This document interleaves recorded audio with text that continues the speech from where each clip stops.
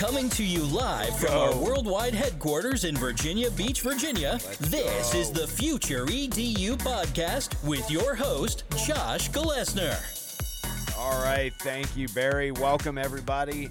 Friends, family, colleagues, educators all over America. This is Josh Glessner with the Future EDU Podcast. Kicking off episode 2, we got some great feedback on our original breakout episode, and I wanted to talk a little bit more about some of the things in the future. You know, we call this the Future EDU Podcast. Now, I always try to look at issues in education from the lens of what are we getting our kids ready for? And if we don't have a good idea what that looks like, then we're just kind of flailing in the dark, and we're just kind of taking orders and doing our jobs, which on some level, I guess, there's nothing inherently wrong with that. But I'd like to think if you're going to get out of bed and put your feet on the ground on a cold, rainy, cloudy, snowy Monday morning and you're going to go into a classroom full of kids, I'd like to think that most listeners out there are like me and really want to make a difference and put our kids in a really good position to succeed. That's kind of why we do this job. It's why I do this job anyway. Certainly not for the money. But anyways, the episode title of this episode is, what do our students need to know for the future? What do they need to know for the future in terms of being productive? Okay.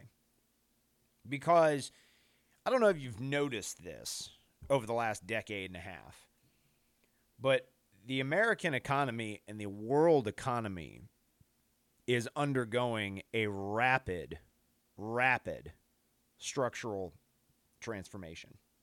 It's everywhere. It's pervasive. In fact, most people out there listening to this show right now are taking part in this rapid transformation, and they don't even know it. Things like big data.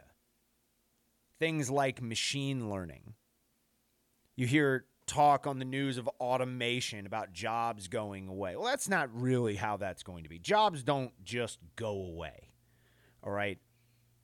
You go online and Google job automation, and you're going to find all types of people shooting their mouth off, trying to get everybody panicked out, talking about how the economy is going to just crash for half of us, and the rich will get richer and the poor will get poorer. That's nonsense. That's garbage. Actually, what that reminds me of is you go all throughout American history, world history, but anytime there's been a significant progress in terms of technology, there's always people everywhere going all the way back crying about how they're going to lose their jobs and about how the society is going to fall apart because nobody's going to have any money. And guess what?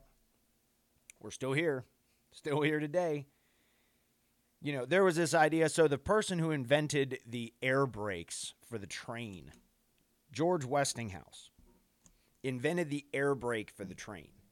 Now, I don't know if you knew this, but trains don't have regular brakes like cars, all right? You get that much weight going at that speed, and there's no way conventional brakes can do anything to slow that sucker down. So what they had back in the day, and this is just a little anecdote, but what they had back in the day were people called brakemen that literally their entire job was to stand on the train and manually activate the brakes when it was time for the train to slow down. Well, George Westinghouse comes out with his automated braking system called the air brake. Brilliant design.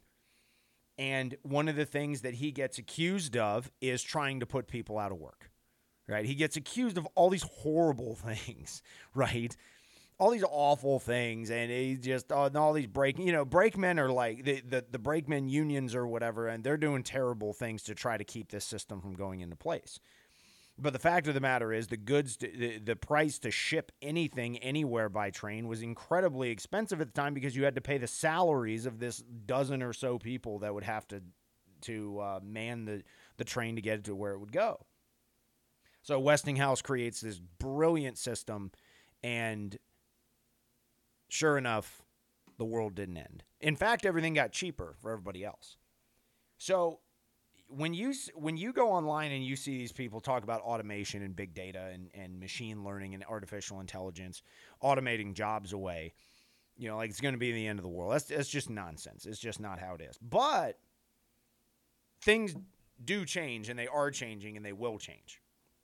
And one of the things that I say a lot in my PD sessions is the rate of change is increasing.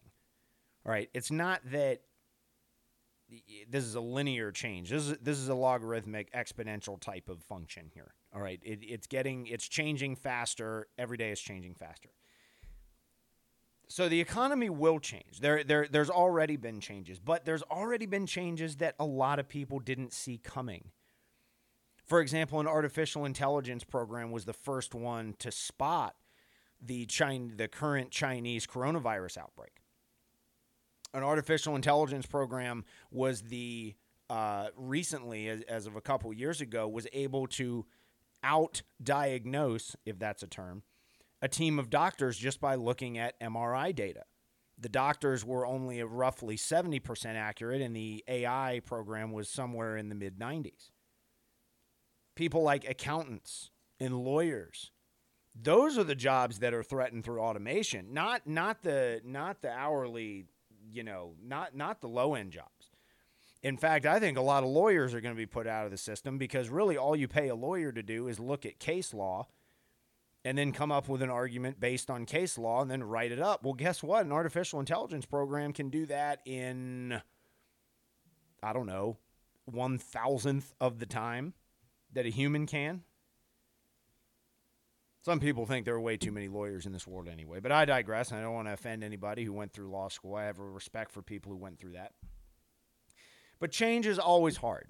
There's no doubt. But what I want to focus on today is, what do our students need to know for the future? And I want to drop a little bit of information on you because according to the Bureau of Labor Statistics for the United States government, they list off every year or so, they update what they call the fastest growing occupations.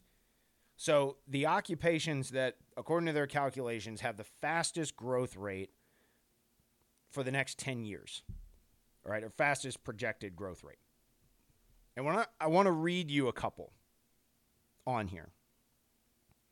Home health aides, personal care aides, occupational therapy assistants, nurse practitioners, speech-language pathologists, counselors, health specialties teachers, phlebotomists, physical therapist aides. Those are just a few. Now, what do all those have in common?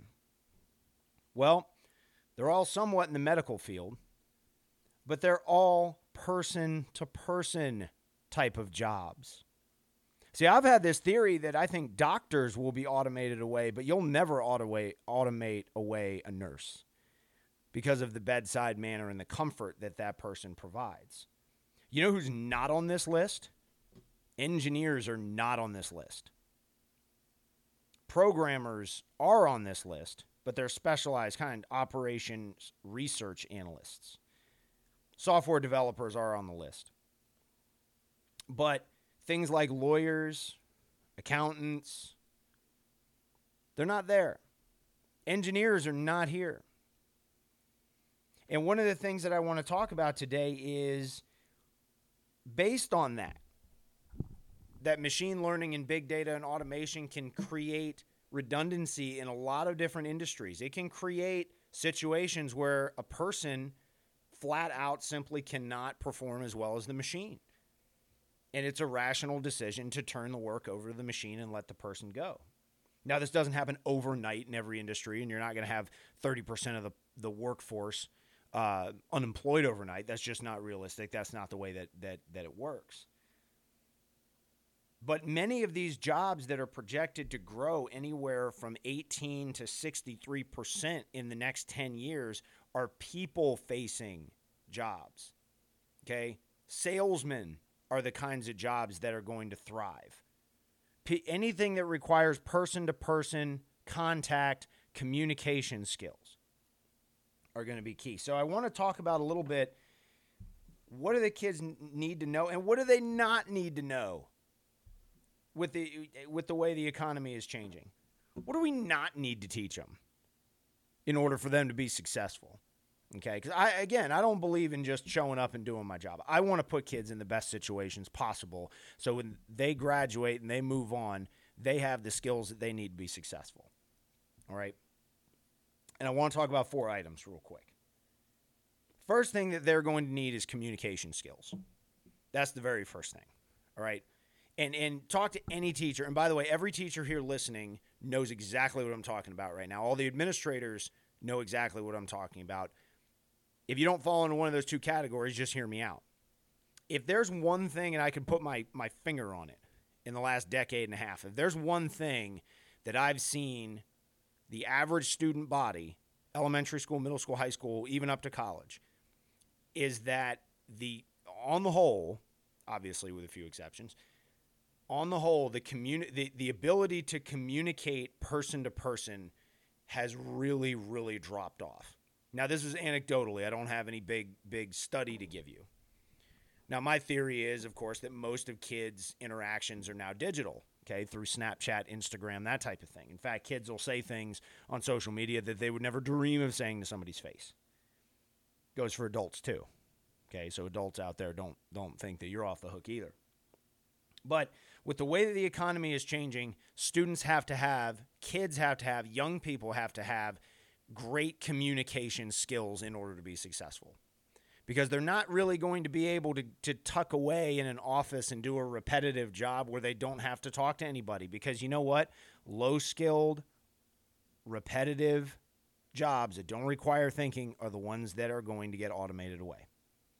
But somebody who can communicate verbally, they can look somebody in the eye, they can shake their hand, they can make friends with them, they can build relationships with them. Those people are always going to have work. It could be in sales, it can be in consulting, it can be in support, it can be in training, it can be in the medical field, it can be in any one of these things. Doesn't even matter the specific industry, but they have to have communication skills. Okay? People who have no communication skills, in the past 15, 20, 100 years, they were able to just find a cubicle job somewhere like Milton from The Office. Okay? Remember the guy with the red stapler who burned down the building? Milton. He had no communication skills, and you know what? His job is going to get automated away, and he's going to be in trouble.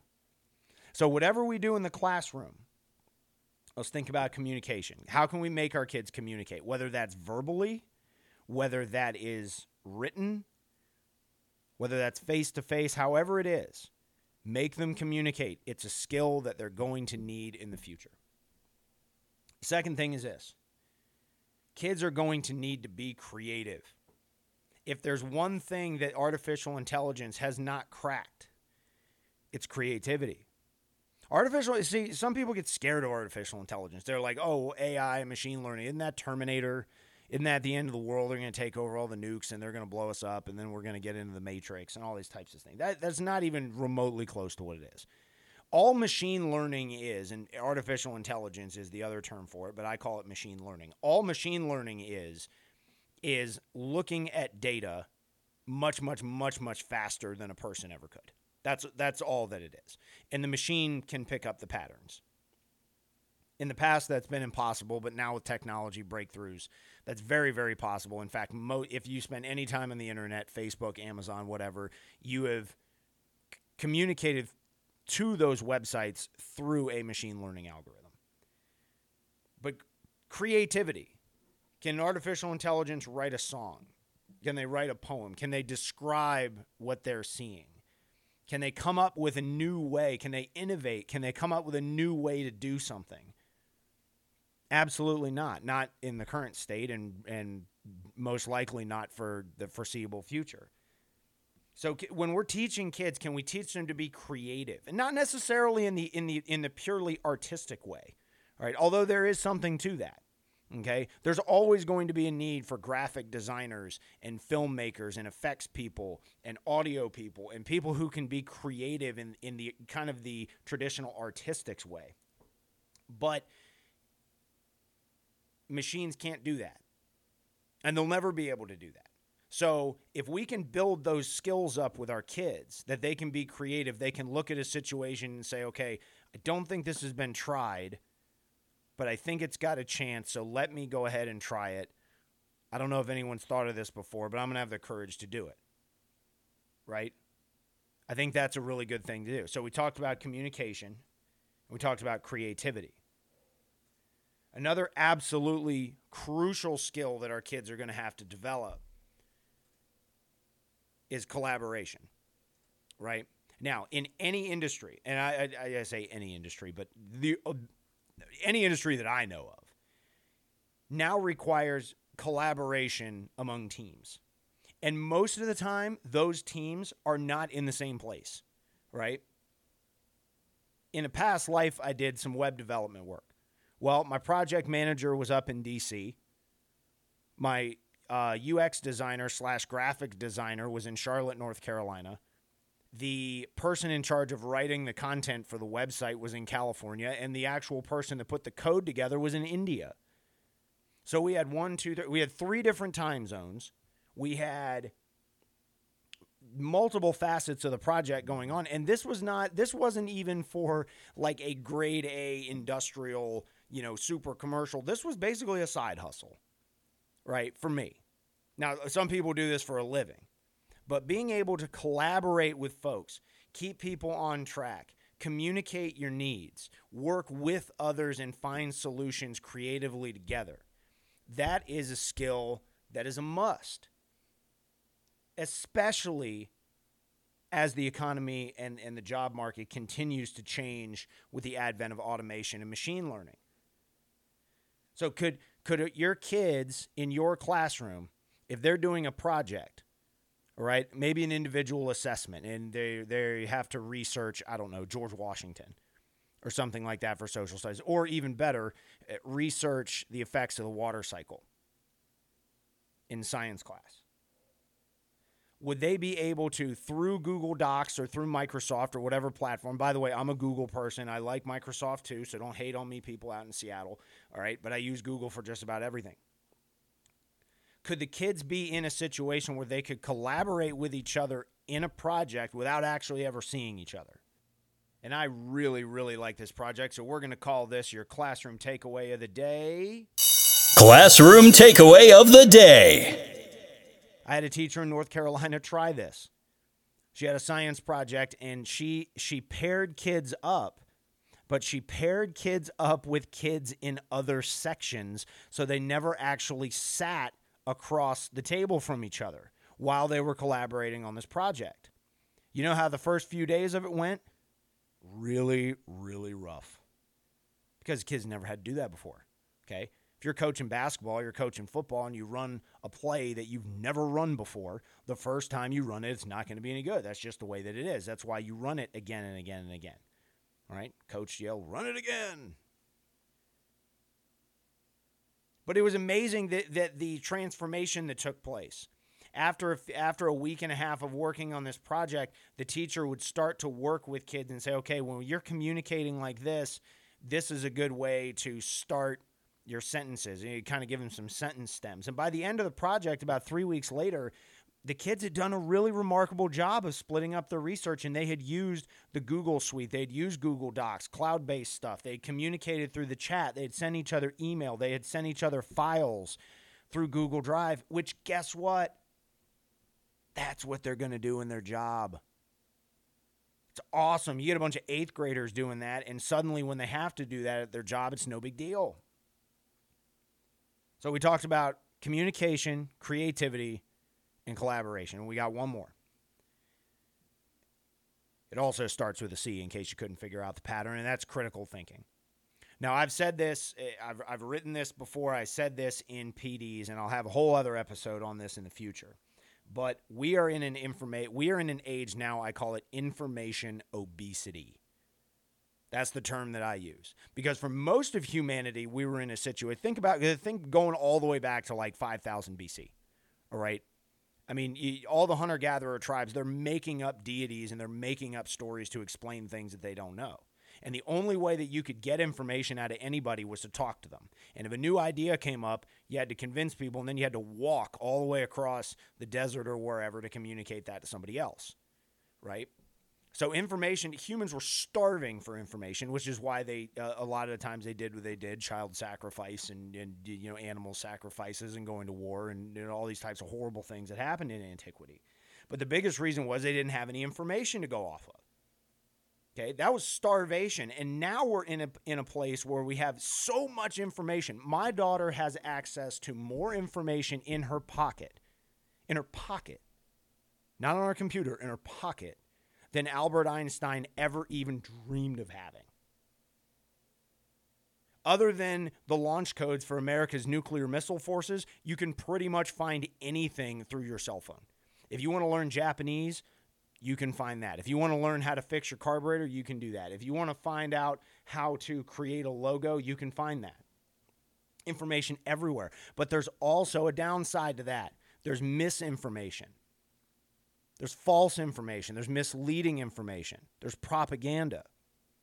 There's also pieces of information on the web that kids will go to because Google takes them there or whatever, and they need to be able to sort through and think critically about what they're looking at. Does this make sense? Does this make sense with my background knowledge? Does the source work out? Is this a legitimate place, or am I on somebody's blog or podcast? Although I'd like to think of my own podcast as a good source. But I just outlined kind of 4 things. Communication is a skill that needs to be had in the new economy. Collaboration.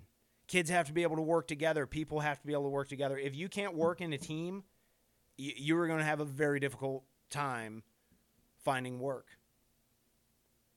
Creativity. Can you think outside the box? Can you come up with a creative solution for something? And critical thinking. Can you take all that information that's in front of you and can you parse it through and find out what you need to find out and then apply that to something else? See, machines can't do any of those things. They can do a lot. Machines can do incredible things, but they can't do those 4 things. So if you're out there, think about the big picture, teachers. You're out there, you're teaching your kids, and you're working with your class. Any given lesson that you're in, any given lesson, how could we get kids to communicate more? How could we get kids to collaborate? How can we get them to think critically about something? Those are questions that I love working with teachers on. I love answering those questions. If you have any of those questions, feel free to drop it here in the comments section, either on YouTube or on the site. That's stemologyedu.com. And you'll find a button in the top right corner that will take you to the podcast page. Also on the site, I'll go ahead and post some of the data and the sources that I was using earlier, right? And by the way, for the future, those 4 things that I talked about, I will refer to as the 4 C's. The 4 C's. It's a big part of our philosophy here at STEMology Education. It's not my idea. I didn't come up with it, right? It's been around for a while, but it's a huge part. So teachers, think about those 4 C's, and whatever lesson you're going to teach tomorrow, here's your challenge, here's your homework. Whatever lesson you're going to teach tomorrow, I want you to think about how can you integrate one of those 4 things and make it stronger in your lesson. That's all for today. Thank you for listening to the Future EDU podcast. For more information and updates, check us out at stemologyedu.com or follow us on Twitter at stemologyedu. Until next time, take care.